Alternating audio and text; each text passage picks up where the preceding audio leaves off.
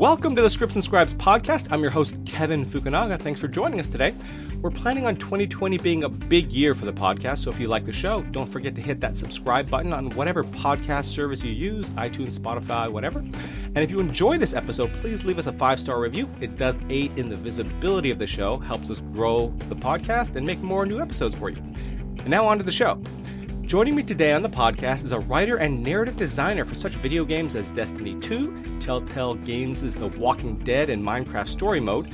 Before his ascent in the world of video gaming, he worked in the writers' rooms and in production on shows like Eureka and Da Vinci's Demons, and co-produced the superhero comedy Caper for Geek and Sundry.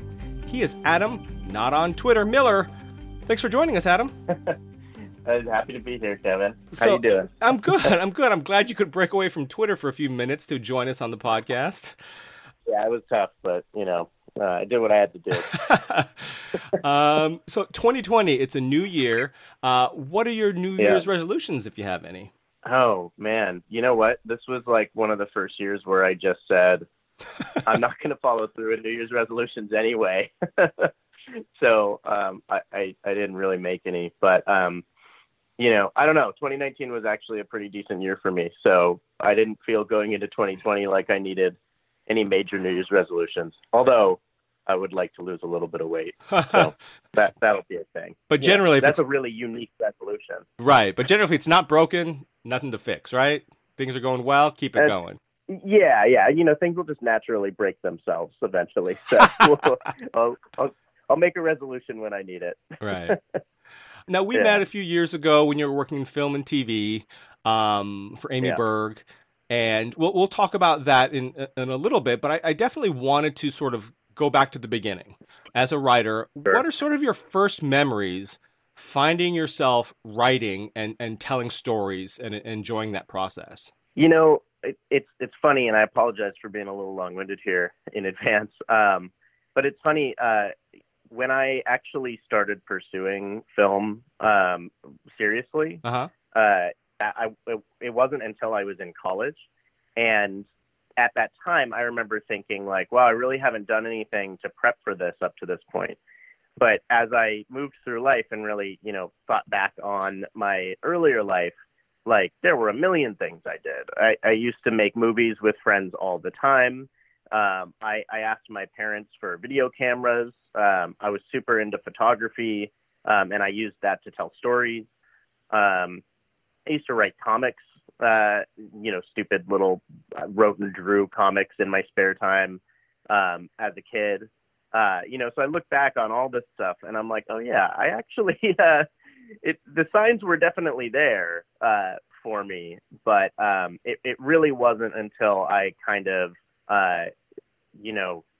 dove into it in school that it really clicked for me. But I did grow up with a very hefty love of television, especially in high school. I was a big fan of like shows like 24 and Ally McBeal and other shows just really kind of like hit me in these ways in which I remember feeling super strongly about wanting to do that, like wanting to affect people emotionally and in the same ways that I was being affected by these things that I was seeing.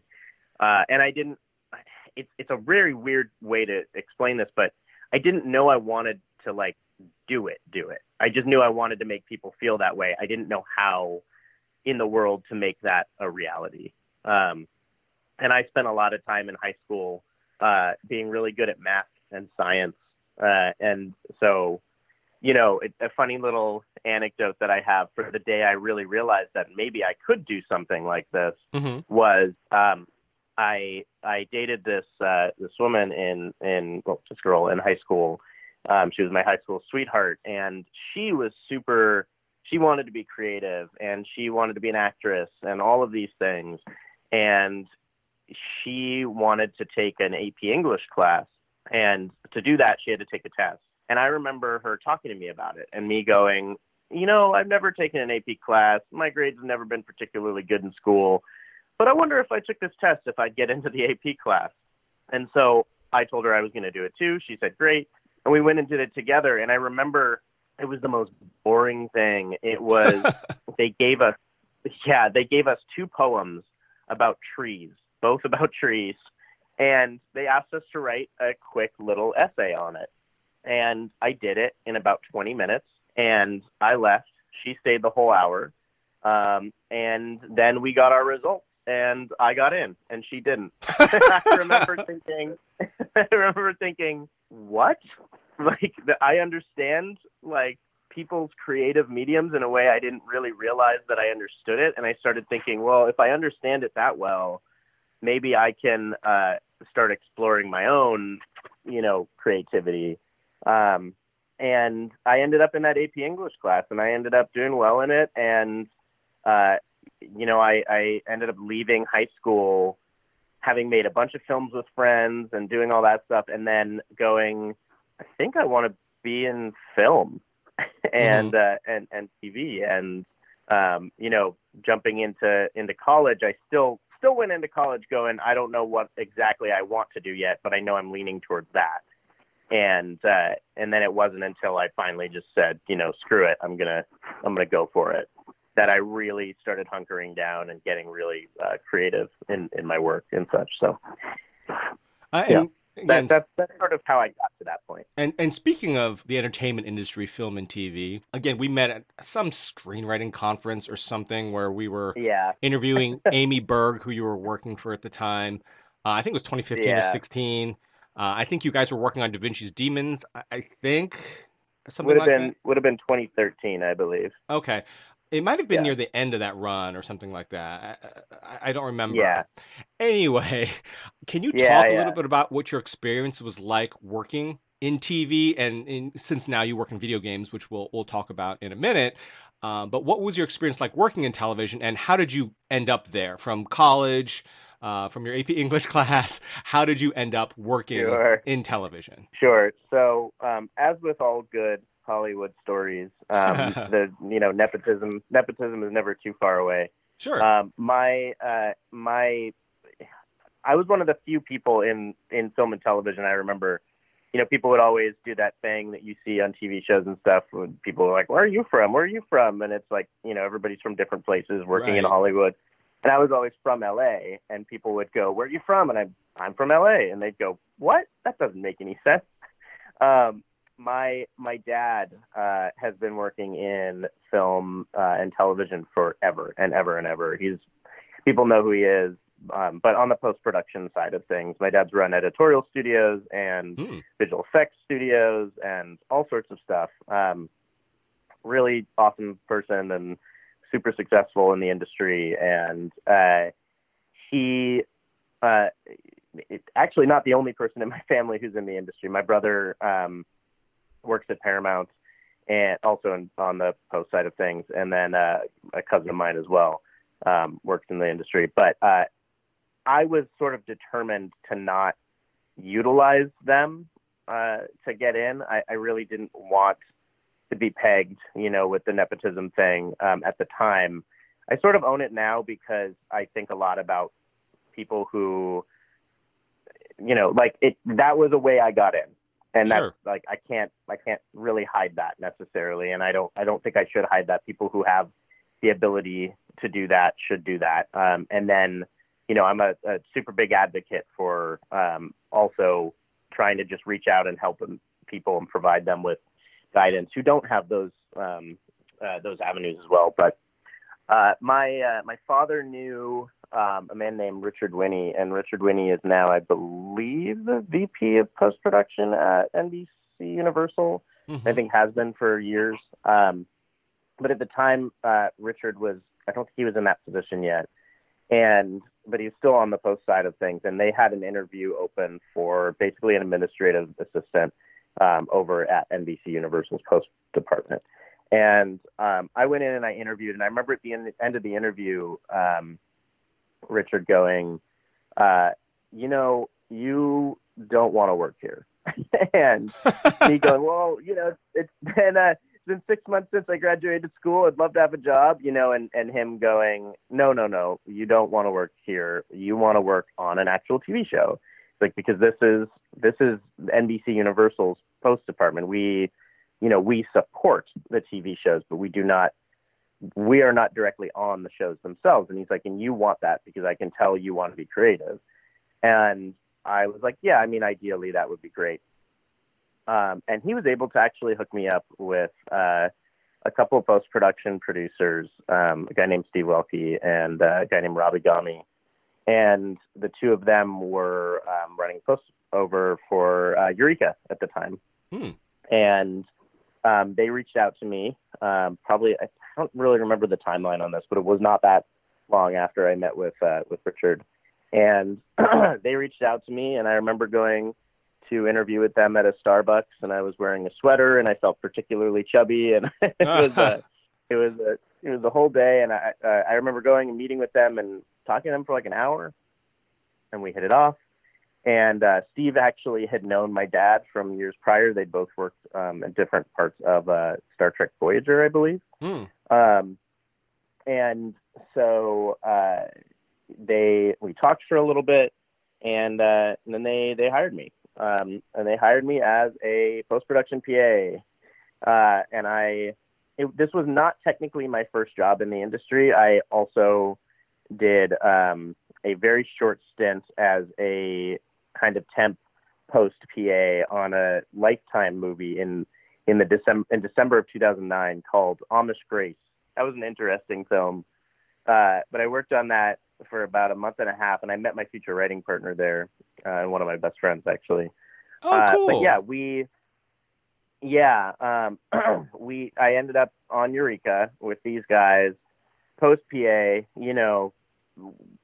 as if thinking like every young entrant into the industry thought at the time, which is like, oh, I'm hot shit, and I got a cool job working as a post PA, and this is awesome, and I'm in the film industry now, and I thought a lot of myself at the time. And so I started working on that show, and that was, what did that end up being? I think that ended up being about 2 years, maybe a little over 2 years, on 2.5 years, I think, on Eureka, and also the sci-fi show Alphas. That was on for a little bit. Because on Eureka, we got canceled by Sci-Fi. We got canceled by NBC Universal, who put pressure on Sci-Fi to cancel Eureka, even though Eureka was Sci-Fi's top show at the time, because it was 5 seasons in and cost them more money than any other show they had at the time. And I remember hearing that NBC Universal thought, well, why don't we just cancel all of our like big shows and start over with all new actors and new sets and all this stuff and pay a lot less money. Right.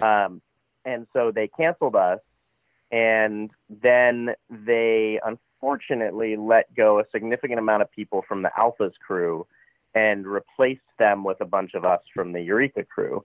And the showrunner, actually, fun little tidbit, a lot of my coworkers, a lot of the people in those writers' rooms, and my showrunner at the time on both Eureka and Alphas was a man named Bruce Miller, who, if that name sounds familiar, is because Bruce Miller is the showrunner on Handmaid's Tale. And a lot of the writers from Eureka have gone on to work on Handmaid's Tale with Bruce, including Bruce's ex-assistant at the time, who was coming up with me, a woman named Lynn Maxey, who I'm just giving a little shout out to because she's incredible. But all of these people went over there and ended up writing this show, which is phenomenal. And it was really cool to have gotten to work with those people at the time. But I learned a lot on Eureka and Alphas about being in the industry and about, chilling out a little bit and realizing that I didn't actually know nearly as much as I thought I did. And I am one of those people who will say I learned way more working in TV than I ever did taking film and TV classes in college. Sure.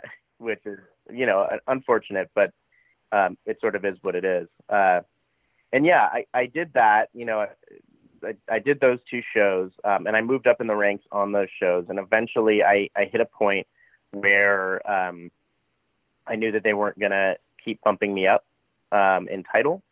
And I was a little not, I wouldn't call it sneaky. I'd call it clever, where I knew I wanted title bumps, and I knew that they weren't going to give me pay bumps with them. And so I was very clear to them, like, hey, I'm doing a PA job, but I'm also doing a coordinator job, and I'd really like the coordinator title. And, they'd go, okay, we'll give you the coordinator title. And all the while, my plan was, hey, I'll keep bumping up titles, and then eventually I'll just go get a job somewhere else with that title, and then they'll start paying me the money that I actually want. Right. And that actually came to fruition when I realized that I didn't really have much further to go with that team, and Alphas was clearly coming to an end and was probably not going to keep going. I sort of made a little bit of a jump over as a post supervisor onto an NBC show called Deception, and that ran for one season. It was a murder mystery show, and it was fine, but there was a reason why it only ran for one season. And I did that, and in the middle of that show, I found out that I had a heart condition. And I had no idea that I had this heart condition, but I'd apparently had it my whole life. And it kind of kicked me into gear and made me look around. And I remember I was working in the basement floor of Sunset Gower Studios, and I was in an office of my own. I had my own office with, my own art on the walls and everything, but it was in a basement, no windows. It was very cold. And I remember thinking, this sucks. And I don't like post-production. And I love the people, but it just wasn't where my heart was. And I had thought about post-production as a sort of foot in the door. And then, I'd stayed in it longer than I think I ever intended to.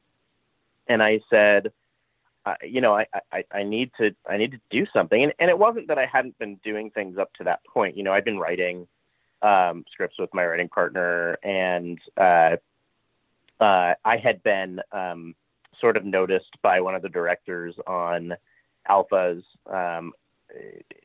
who really liked my style and my creativity, and saw some of the work I did and really wanted to mentor me and take me under his wing. And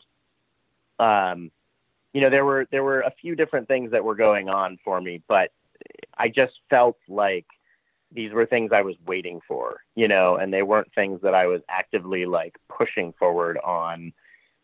Like I was writing scripts, but I wasn't doing anything with them, and I was waiting for this director to do something for me, and just all this waiting. And I said, you know what, screw it. Like I gotta just start going for stuff.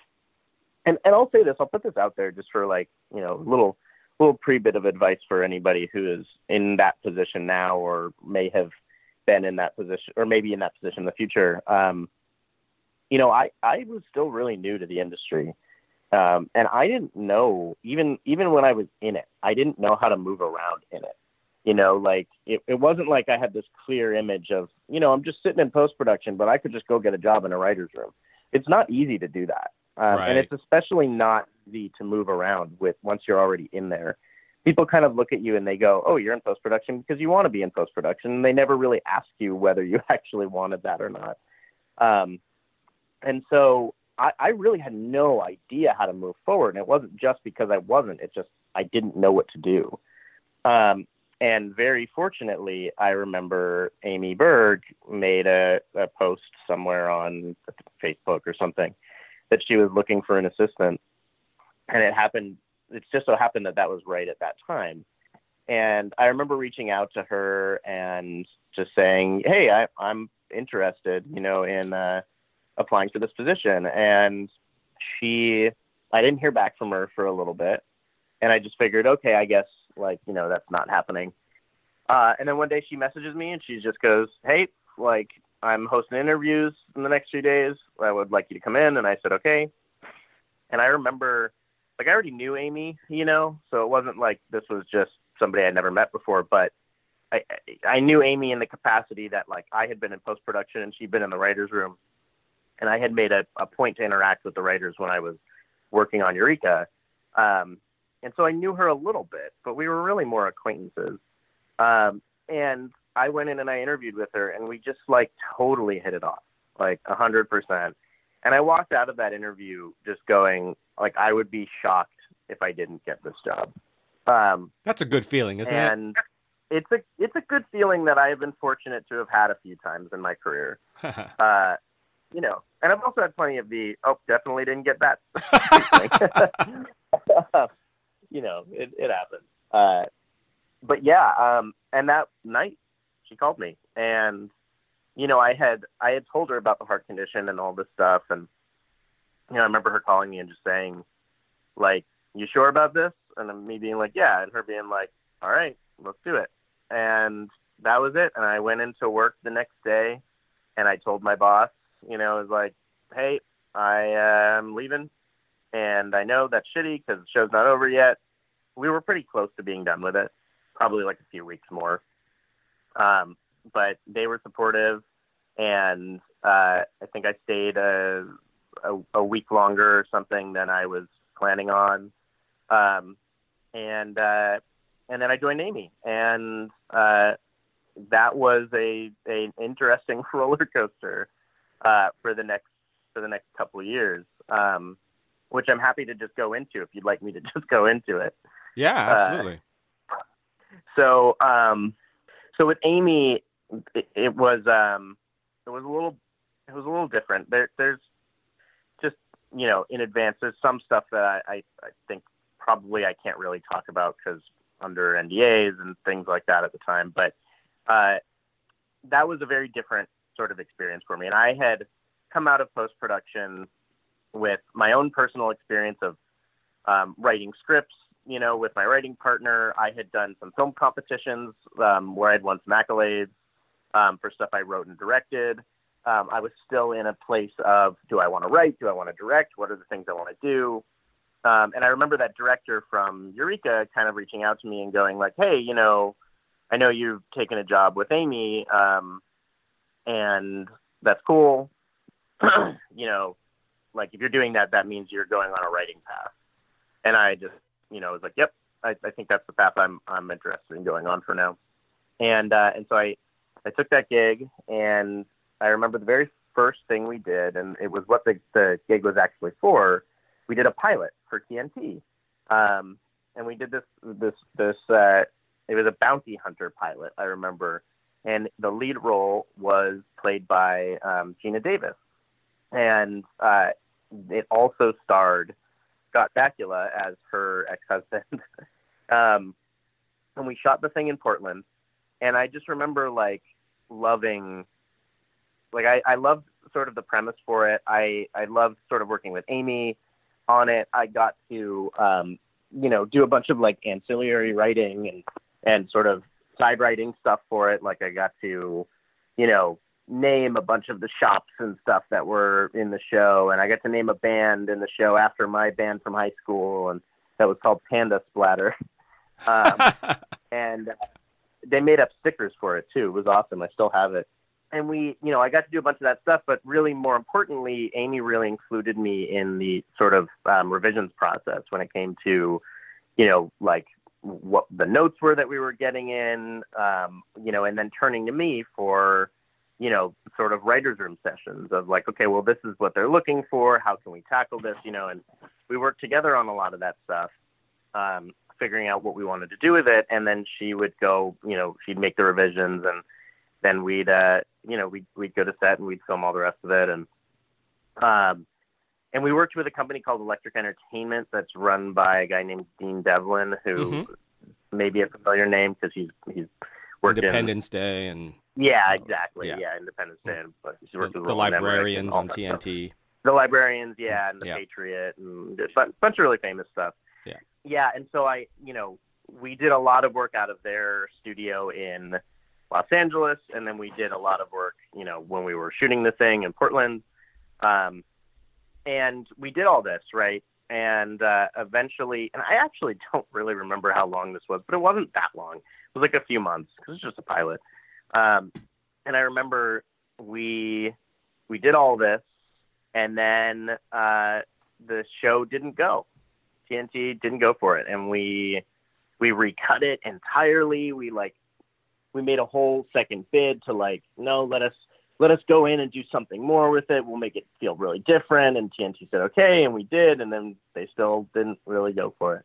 And that was a real bummer because I think we were all really excited about it. And, I had a couple moments on that show too that I can sort of talk about that I remember being a little starstruck I was a big Quantum Leap fan. Oh yeah. And, like I had watched a lot of Quantum Leap long before I ever had this job. And so I was really big into Scott Bakula, and I also knew Scott Bakula because my dad had worked on Star Trek Enterprise, that Scott Bakula starred on. Right.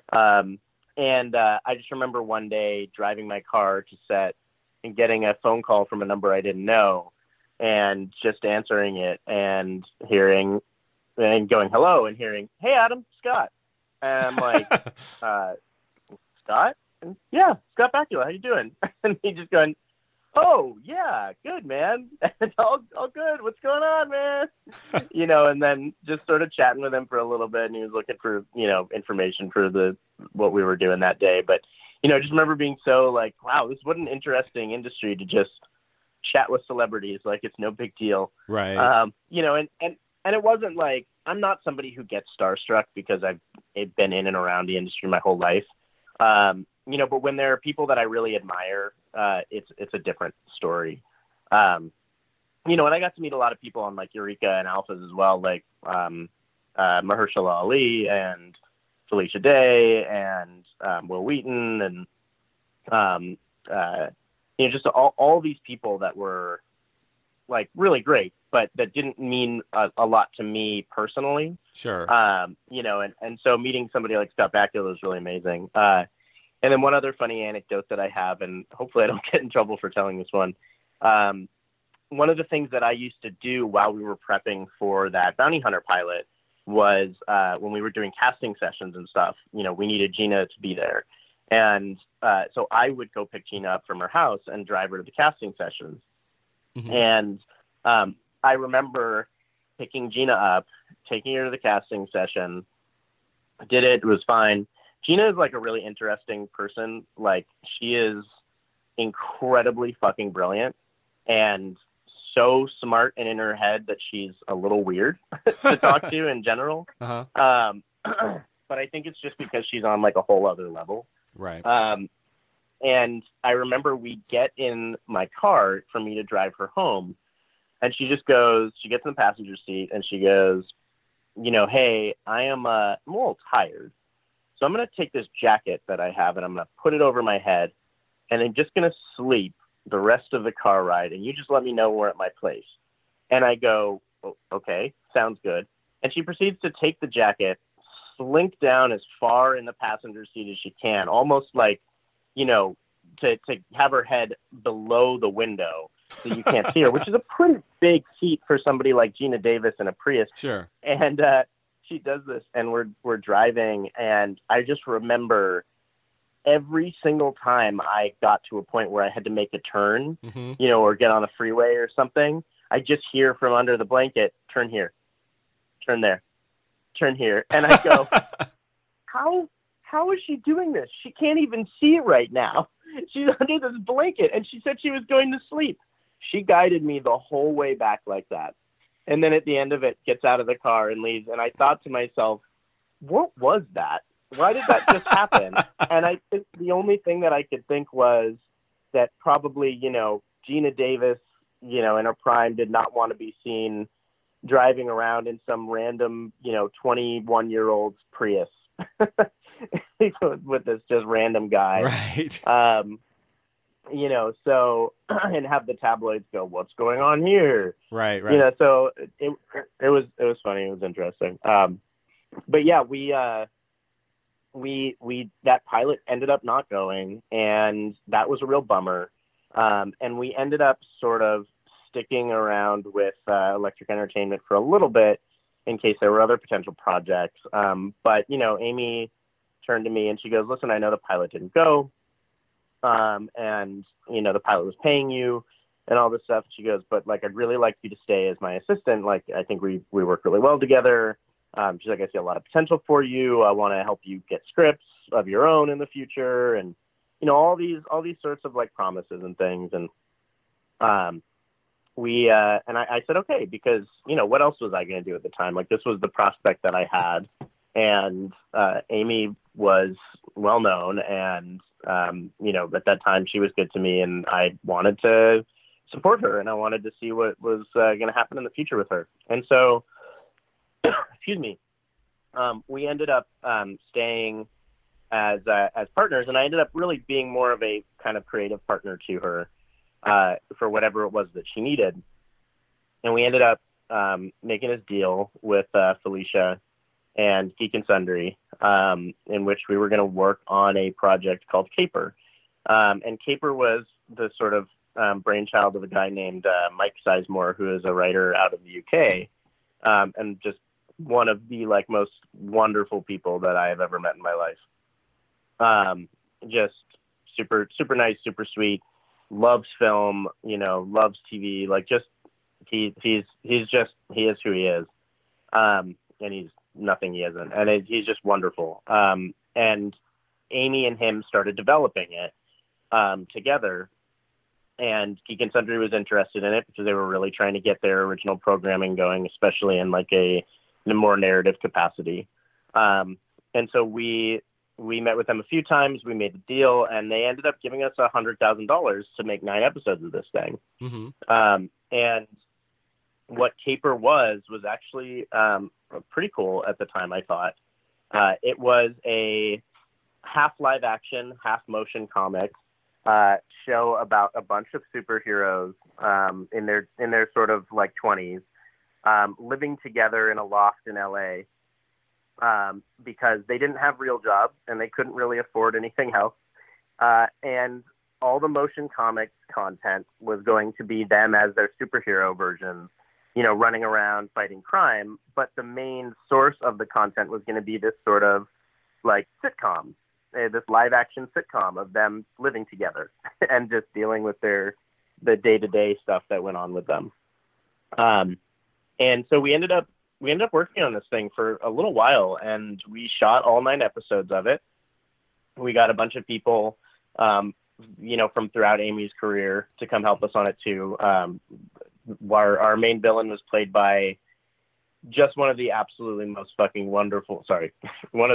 wonderful people in the world, named Joel Gretsch, an actor who was, I think, the lead on the 4400 mm-hmm. back in the day, and has been in a million things. And he and I are friends. I love Joel.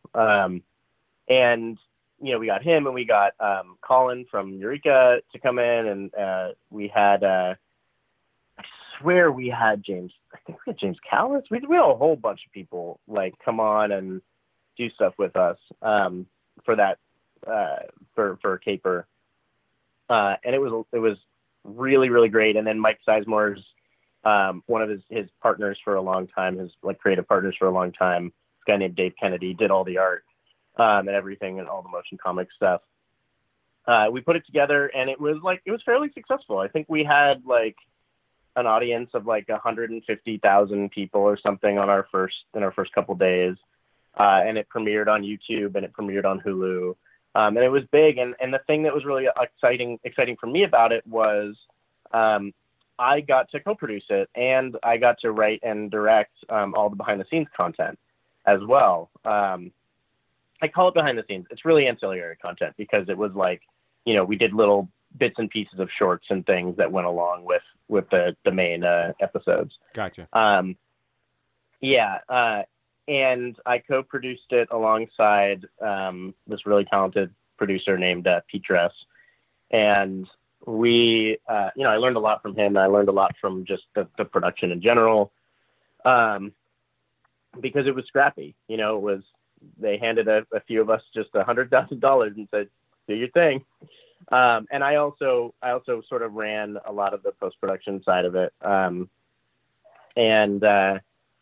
so I just learned a lot. It was really like being thrown into the fire really quickly for this thing. And I did writer's assistant duties on it, script coordinator duties, and I was in the room when we were developing the whole thing. So it was a big part of getting it there. And it just was, I sort of became this kind of like jack of all trades of sorts in the industry, which was something that I kind of became known for when I would look around for other jobs and such. People would always look at me and go, hey, you know, what's really cool about you in this industry is, you know, you've been a producer and a writer and a writer's assistant and a script coordinator and a PA and a coordinator and a supervisor. It was like, you've done all these things, you know, in different parts of the industry. And that really was beneficial for me. And I don't really know how to give advice to anybody on that, because that's not really a normal thing at all. Most people end up doing one thing for a really long time in the industry. You know, but I was very fortunate to have had that.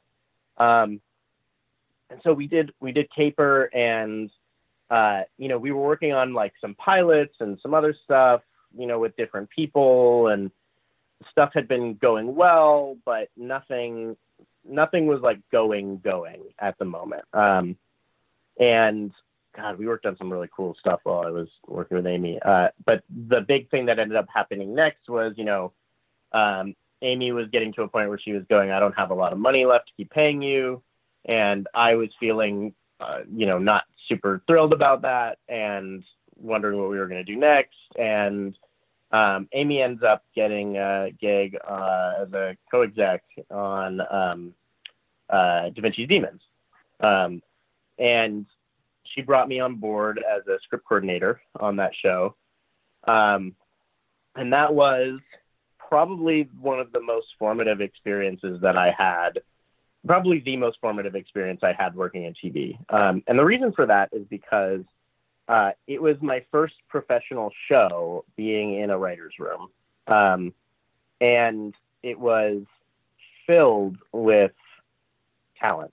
Just like, I couldn't believe the talent that was in there. And all these people from different ways, people who had worked on, you know, X-Files and Breaking Bad and Lost and Alias and Orphan Black and Sons of Anarchy, and all these, like, just this pedigree of talent in that room, you know, was incredible. And the most amazing thing that I learned working with that talent is that, like, even the people who are really talented and have those pedigrees don't hit home runs all the time, you know? And I had seen the world as, you know, oh, if they have that pedigree, they must be incredible and they must know what they're talking about.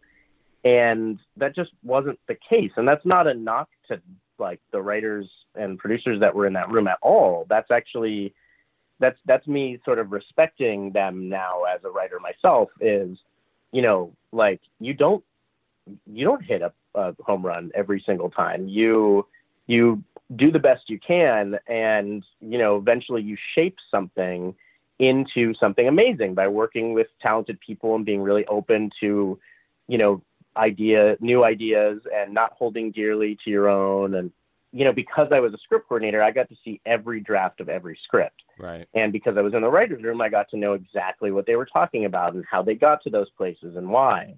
And I got to work directly with each of the writers. And I was tasked by Amy. I was tasked alongside our writer's assistant at the time, this woman named Andrea Vasillo. We worked together to write pretty much all of the outlines for all the episodes of the show. And we did all of them. And we actually ended up writing a bunch of scenes across the show as well, you know, independently of each other. And by the time that show was over, I really looked back on it and I went, there's a lot of me in this show, like a lot. And it was such a bittersweet feeling, because this is sort of the Hollywood game, right? Like, you finally get your way into the place that you want to be in, and everybody looks at you and they go, hey, we want to give you these opportunities, but you're uncredited, right? Right. You write all this stuff, but nobody gives you the actual credit for it. And I know that Da Vinci's Demons was filmed and edited and broadcast with a ton of content that I created and wrote. And my name is not anywhere on there as a writer. And what I was told was, hey, you're doing such a great job. You are absolutely going to get a script next season. That's something we want to do for you. They were going to allow me and Andrea to work together and have a script together. And we said, great.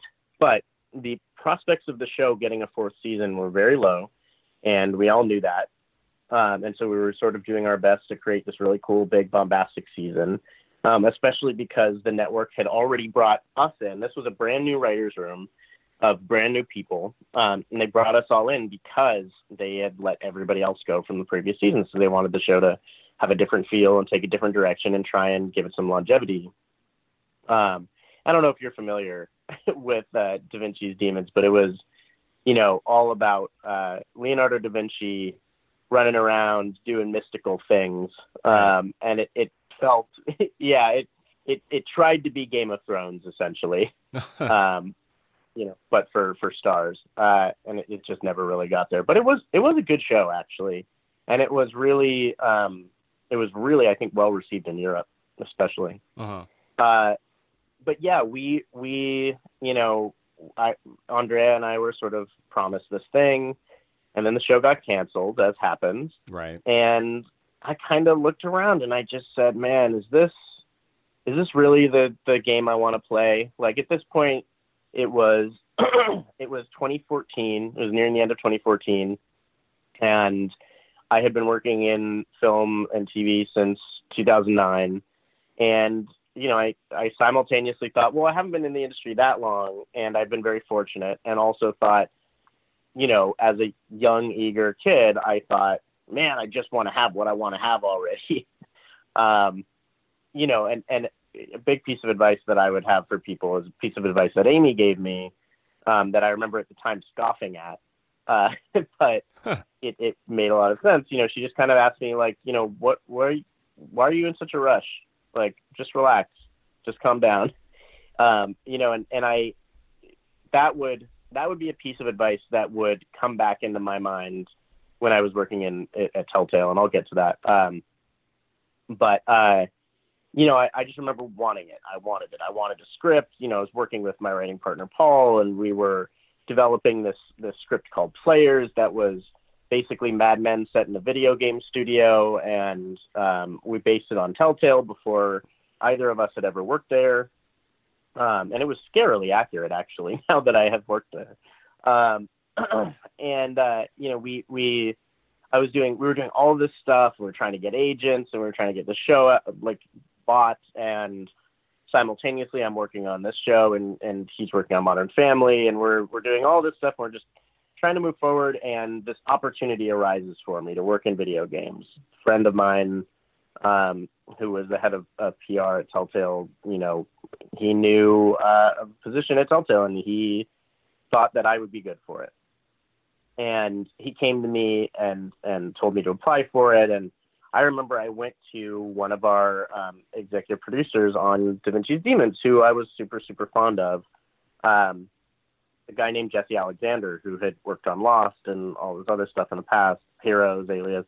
And I remember going to him and just sort of telling him about the opportunity, because he was into video games and we bonded over that. And I remember him looking at me and just saying, television is a dying industry and video games are the future, and you should absolutely take that opportunity. And so I said, okay. And I applied and I interviewed, and I didn't get this job. And I thought, all right, that's fine. Whatever. I always wanted to get into video games at some point, but I never knew how I was going to get into it or what was going to happen. And it all seemed like something that if I could become a successful writer, I could get in, and this just wasn't the time. And so Jesse reached back out to me and said, hey, I know Da Vinci's is canceled. I've got another show I'm going on to. Would you like to come on to it with me? And I said, yeah.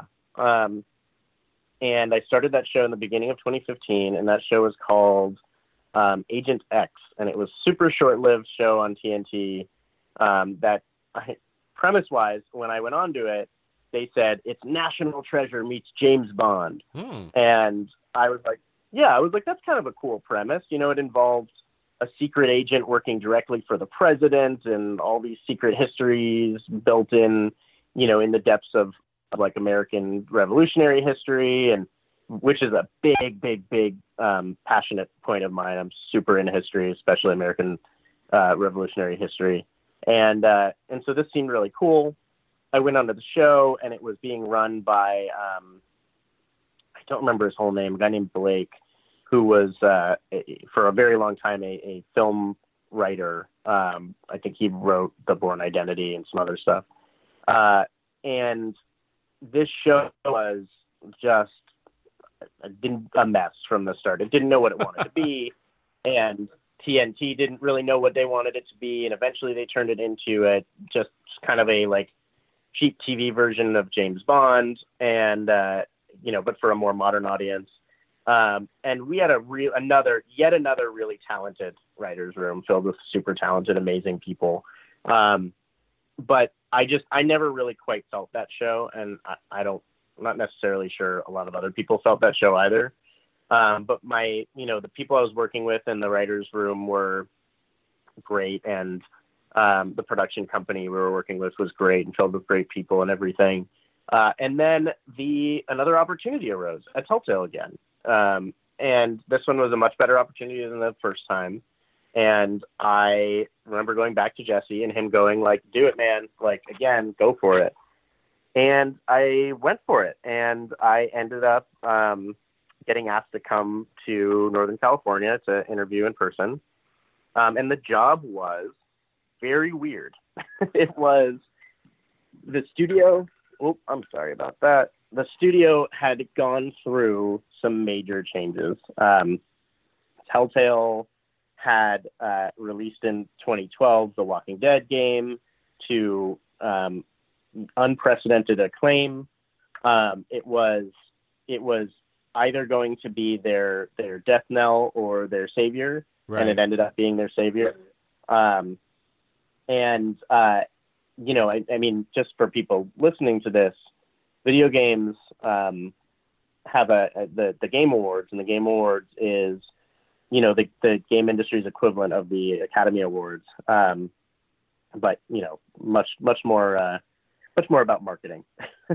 But that was the show that 2012 Telltale won for their Walking Dead game. They won the Game of the Year award, and indie studios did not win Game of the Year awards. That was not a thing.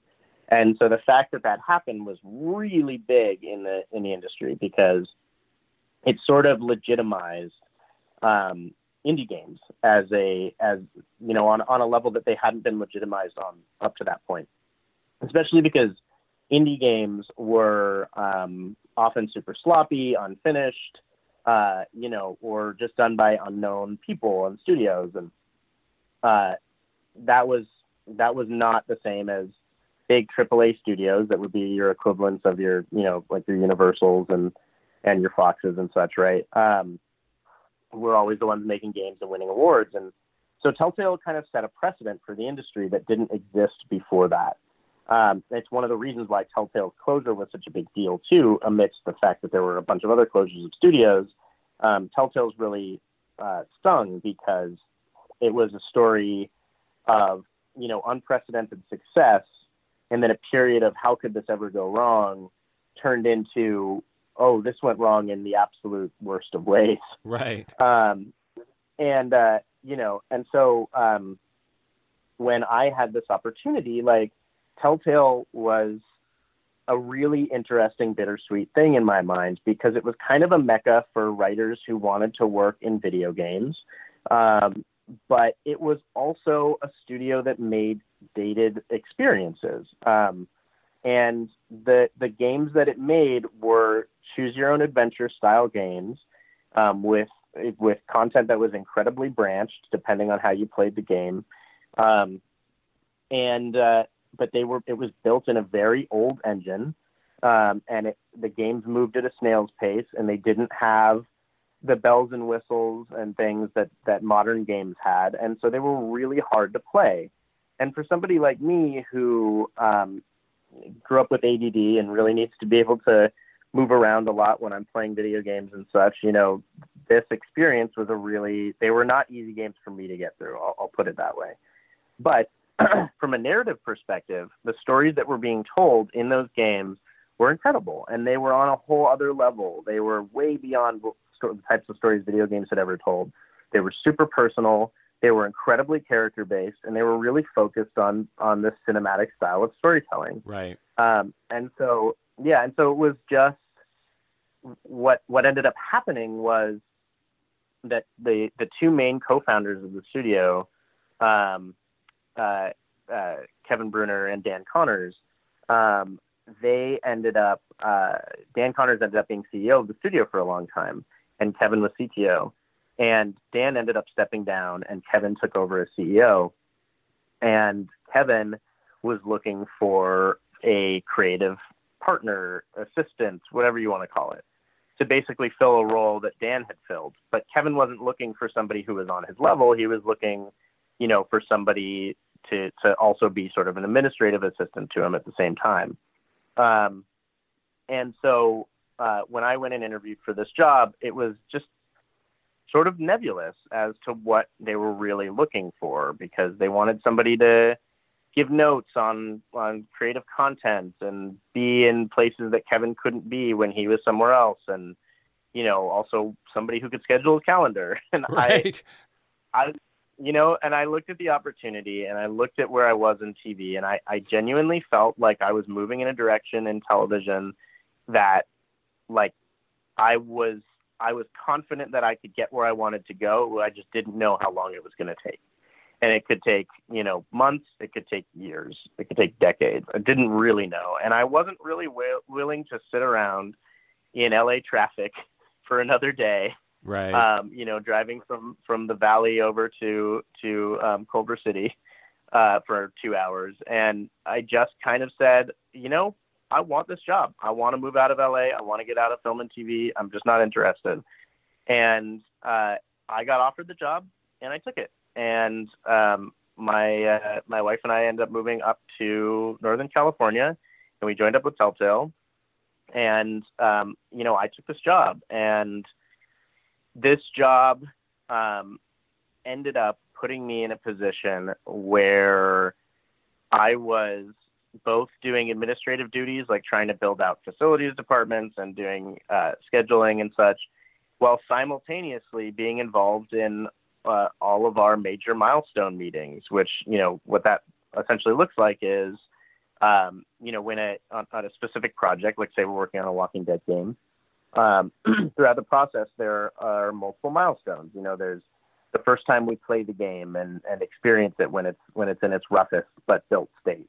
And then there's like table reads and where we read the scripts through, and then there's our final playthroughs of the game, and there's smaller milestone meetings to hit on specific points, for the experience that we really want to make sure are there. And I was involved in all that stuff, but I was involved in it on an executive level, and Telltale was not the most welcoming place. It had a lot of egos and a lot of cliques, and it had a lot of people who sort of wanted their ideas for front and center, and didn't really care as much about the ideas of their peers. And that's not everybody. There were a lot of people there who were not that, who were genuinely good collaborators, who were trying to build a lot of really amazing narrative experiences as well. But because I was on an executive side of it, I had some people who looked at me as, well, here's some executive schlub from television who's coming in trying to tell us how to write video games, doesn't know, right. And then other people who were super willing to embrace me. And one of the big things that I did there was, and Kevin Bruner himself told me this when I started the job, was that, communication between him and other people at the studio was not a very strong point for him. It was not a strong suit of his. And so he really needed somebody to come in and help sort of translate what he wanted to the rest of the people at the studio. And Kevin, I'm not going to speak too much to this, but Kevin very famously if you've followed Telltale saga up to this point. Kevin very famously is sort of pegged and blamed for the studio's failure and for creating an incredibly toxic environment at the studio. And, I'll say that Kevin was nothing but sweet and nice and helpful to me. And really appreciated me and liked me. But I also worked with Kevin in multiple capacities. And as an assistant to Kevin, that was a fine job. As a creative working under Kevin, that could be a nightmare at times. And so, it was a very interesting job. And eventually I was asked to step into a role as a associate creative director on Walking Dead season 3. And I didn't ask for this role, but it was an opportunity, and it was an opportunity that I took, knowing that it was going to ruffle some feathers. But I was placed directly onto creative content, and so I started working with the team. And I had a lot of people looking at me and going, like, we know you want to be a writer, what, like, professionally, we know you want your name up there. Like, why are you not just writing here? One of the big things for me is that I don't like to just walk into a place and tell people what to do at any point. And when I got into video games, I mean, you can say I played video games my whole life, but it's another thing to, like, actually make video games, right? And so I wanted to just sort of sit in the back and absorb and listen and watch and really understand how this stuff worked. And that's not to say that I didn't speak my mind at different times, because, I did have a knowledge of how to build narrative. But I really wanted to learn how to build narrative video games, especially branching ones. And so I spent a lot of time just kind of like observing and absorbing. And when I started doing the associate creative director job, this was a leadership position, and it was one that was sort of created for me. And Amy's advice came back into my head at a certain point, like, why are you so eager? You need to just relax and chill out. Because when I took that job, I thought, oh, I got this. No problem. I get how the studio works now. I've been here for a year. I worked in TV for 6-7 years. Like, I know this stuff. Like, I'm at a good point in my career to be able to do this. And Kevin, I was so wrong because, like, this is a hefty leadership position, and it doesn't just mean, that you walk in and you go, oh, I know how narrative works or how to build interesting characters. It means, you're helping manage your peers, and you're managing content, and you're managing expectations from executives and the board of directors and our marketing people and all this different stuff. And I think it was maybe one of the most valuable experiences I've ever had in my career, because I looked around and I said, oh my God, I'm not ready for this. I'm not ready for a leadership position. Right. And I became super depressed, like super stressed and depressed on this project, because I saw that I knew where the studio was financially. Telltale's games historically, and I think that I can speak to this, but I don't think this is anything people don't already know, but Telltale's games historically did not make a lot of money. And we put a lot of money into them, and the studio wanted to keep up with expectations, right? We wanted to be a studio that was never not putting content out. And so that meant that we had to have like 3, 4, 5 projects going at any time.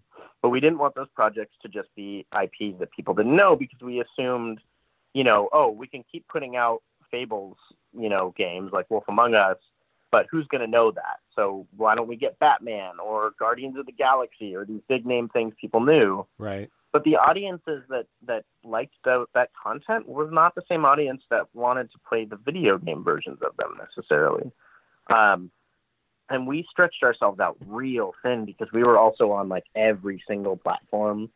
So we were building experiences that needed to be optimized for different platforms, which took a lot of studio resources, and we did not ever put an emphasis on QA and making sure that our games were not bug filled. And I mean, it was just, we were focused in all the wrong places, and we all knew it.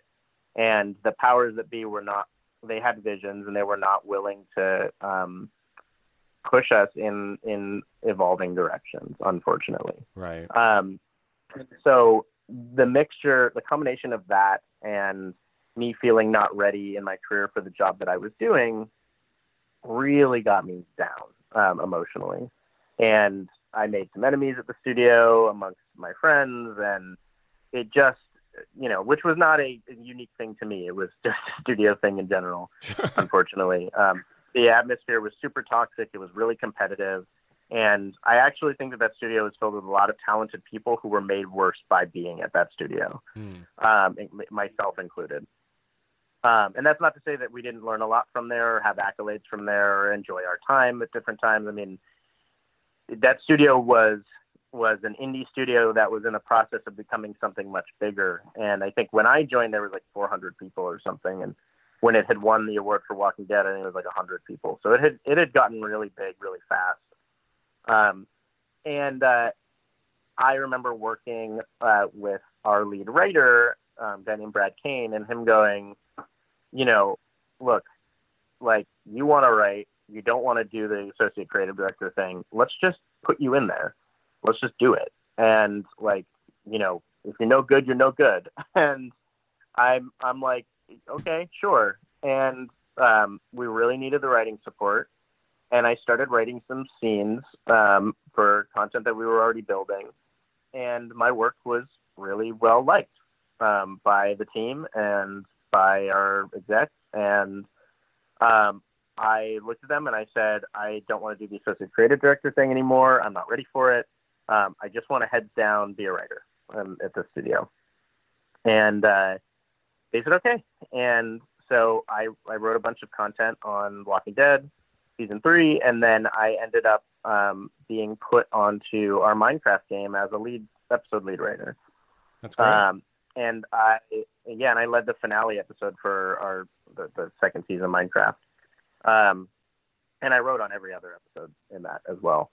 And so I did a ton of work. I think by the time that I got laid off at Telltale, I had shipped, 2 seasons worth of content, as a hands-on creative, not to mention, all the other work that I had done on the rest of our projects like Borderlands and Game of Thrones and all the rest of it. And by that time, I'd already sort of been looking for a way out. Like, I knew where the studio was at. Most of my peers who I had come up with that studio had left. It was a very different feeling and looking place. And Kevin Bruner had been taken off his position and taken away from the studio. And so we had a lot of changes. And the studio was just, in my mind, heading towards closure at a certain point. And so I started talking to Bungie.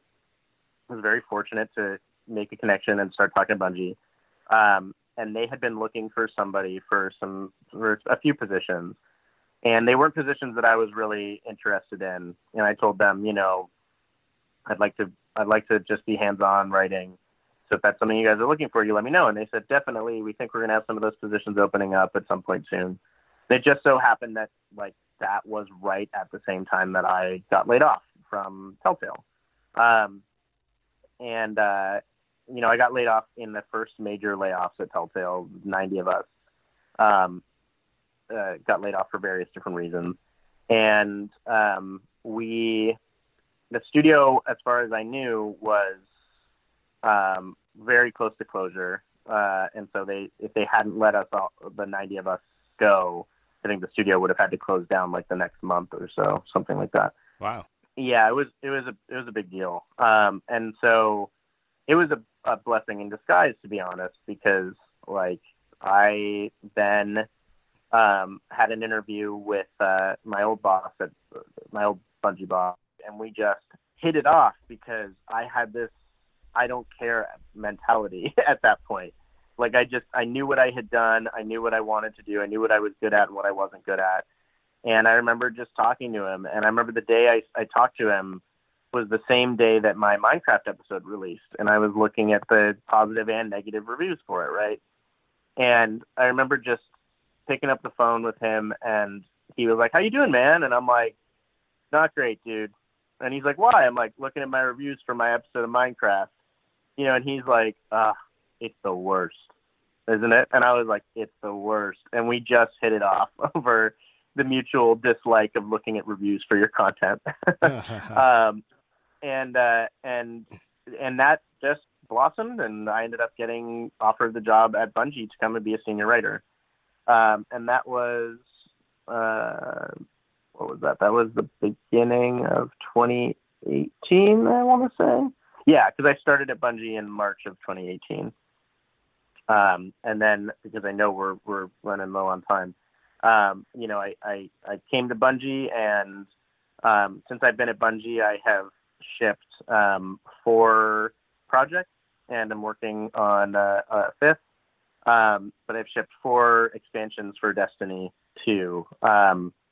And the first of which I did as just a senior writer at the studio, and then the other ones I've done as sort of writing lead positions. And it's been an incredibly rewarding experience, and Bungie is an amazing studio, and I absolutely love working there. But from my explanation of how I got here, you can clearly see this is entirely non-traditional. Right. That I did nothing that you would give advice to somebody to actually end up where I am today. So, but I think we could totally grab a pretty common theme in that, like when people say, "Do I have to move to Los Angeles for television and film?" Or just get a job, any job within the industry you want to work in, even if it's not your dream job, because oftentimes they hire from within. You can meet different people. If you're well liked and you do a good job, you can transfer, you can move to a different position, but you sort of have to be there, or at least it makes it substantially easier to be there in that industry you want to work in, or in an ancillary industry, I guess in your case, from film and TV to video games, to get a job rather than, sending a cold resume kind of thing. Being within that industry already helps. So what? Yeah, I mean, you're right. Yeah, no, sorry. I mean, it's all about who you know. Yeah. I gotta be honest. It's also all about your work ethic and your experience. Sure. But that's not going to go anywhere unless you've made friends and people and you've connected with them. So right. Now, I know we're short on time for this episode, but I wanted to ask you, because we get asked a lot, just one last question. Yeah. In terms of somebody who didn't necessarily want to work in film and television and follow the path that you have laid out, although I'm not sure that path is unique to you, I suppose. But if somebody wanted to venture into video game writing, they wanted to write for video games, what kind of samples would they need? Who would they approach with it? I mean, I don't know of agents and managers working, representing video game writers other than IPs and things like that, but like trying to get them jobs at a studio. I could be wrong. But so what kind of samples should a writer who wants to work in video games put together, and who would they approach with their samples, with their resume, that kind of thing? Sure. Well, I mean, to speak to what you said about agents and stuff, actually that is a thing now. Great. Plenty of the agencies have video game divisions and stuff and are looking for a lot of talent these days. Video game writer is still a sort of nebulous title, and it still is comprised of not that many of us in the grand scheme of things. Sure. Narrative designer and writer are kind of these sort of interchangeable, depending on who you speak to, titles. Narrative designer just implies a lot more. I'll say this real quick. Video game writing is not just writing. Working in TV or film, as a writer, you're often writing or ideating, right? Those are your main jobs. And then often you're sort of supervising that writing and such when you're on set. But for the most part, everybody else has their jobs and they do their jobs, and you don't have to worry about the rest of that. But video game writing is not just writing, because you're also creating a player-driven experience. Mm-hmm. And so you need to understand game design, and you especially need to understand narrative design. And that is a term that I'm not sure a lot of people just get right off the bat, especially if you're not familiar with the video game creating process.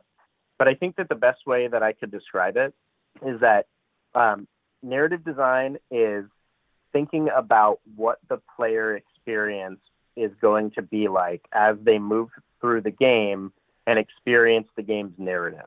Right. And so what that can look like, right, when you're writing a script in TV, you're just, you're writing a lot of dialogue and such. But when you're working on a game, in my position as a narrative designer, you're thinking about everything, right? Like what is the player's campaign crit path narrative experience going to feel like? What is their experience going to feel like walking around this map in different parts of the map? What do the environments look like, and what do they feel like, and what sort of storytelling channels do we have within those places? Can we leave bones on the ground and start to drop hints of a story involving, maybe people died in this part of the map, and how does that tie into the larger picture? There's a ton of world building that we have to do as well. For the world of our game, a lot of history, and then we have to figure out ways to trickle that history to the player without overwhelming them, or making them feel like, oh, I'm playing a video game. Why do I want to read or learn? All these things. You also have to think about how do we deliver the narrative in subtle ways, and so being a good narrative designer is really about looking at your entire palette and saying. And sort of logging all the different ways that you have to tell a story. We have something in games called strings. And what strings are is all visual written content in a game. So, like menu text, and we have stuff called incident text, which is something that pops up as you're playing the game. Like if you kill an enemy and that killing that enemy gives you a power, you'll have a little thing that pops up in the corner that says, you've acquired this power or something of that sort. And all enemies in our game have names, above their heads. And these are all storytelling channels. These are all ways for us to give titles to things or names to things, or even go a little meta and speak to the player through these channels, in narrative ways that we would not normally use them for. And so being a narrative designer is really about just looking at an entire experience and thinking about how is the music going to affect the player? How is the tone going to affect the player? How is the characters going to affect it? The world around them, the environment, all of it. It all matters, and it's all part of the purview of being a narrative designer. So it's like it's a very engaging job, but my advice to people would be not just to do writing samples, because, when you say what types of writing examples should somebody do, I mean, write whatever you want. Like writing samples are writing samples. It's always probably good to have, some linear samples, like some television script format stuff or film script format stuff, or, prose or whatever it is. But it's also really good. There are resources online that are free, like Twine is a video game engine that's all about branching content, and it's available to people. And get on there, like get on Twine and start making a game, like make a narrative experience there. Or if you're a young aspiring writer, get engaged with the and you want to be in video games, get engaged with the video game community, the indie community. Go to conventions, meet indie developers, and talk to them about who you are, and give them give them samples and things, because tons of indie games are being made all the time, and they're often being made by people they have a really cool game idea, but they may not be storytellers, or they may not be writers, and they need somebody to come in and, give that, provide that sort of piece of the puzzle for them. And so I know a lot of up and coming and aspiring video game writers who are trying to make their way by just taking small indie contracts and writing small stories and stuff for indie games. So that's probably a good way to get there, engage with the community. And I would also say, like, don't feel hesitant to reach out to us as well. Like, I'm a busy person and I have a lot of stuff going on, but I do get LinkedIn messages from people, or I get DMs on Twitter and stuff from aspiring people who have not done anything yet, but they really want to. And they reach out and they just say, I'd love to just talk to you for a little bit. And I often try to do at least 2 or 3 of those a year and just talk to people and tell them my trajectory. And explain to them how they can get in and stuff. And Bungie does its due diligence. We'll bring high school students and such in to the studio as well, and that are aspiring game developers, and talk to them about what it's like and try and push them forward. And so I would just say, like, there are a lot of avenues for that these days. And also school, like I went to University of Santa Cruz in California, and they have an extensive video game program now that they didn't have when I was there. But plenty of universities and stuff they're starting to have game programs and such, because it's a big industry, and everybody wants to get in some regard. And then I think the other way that I would say is, like, being a tester, being in QA for video games, like, those are easy entry-level positions that you can often get into games without having to have prior game experience. Right. And QA is quality assurance or something like that, right? Yeah. So the people who are constantly testing our games, which, like, to give a shout out to QA, because QA often sort of gets left in the dust because people think that they're not that important, but that's not, I mean, there may be, like, the most important department, because, like, our games go out into the world, and if people don't do QA for them, they can end up being disastrous experiences. Right. And so our QA people end up being the people who are really guardians for our games, essentially. And not to mention that, like, our game testers and such that we have, like, at Bungie, they're super involved and vocal about, like, how our games are moving and what our experiences are like.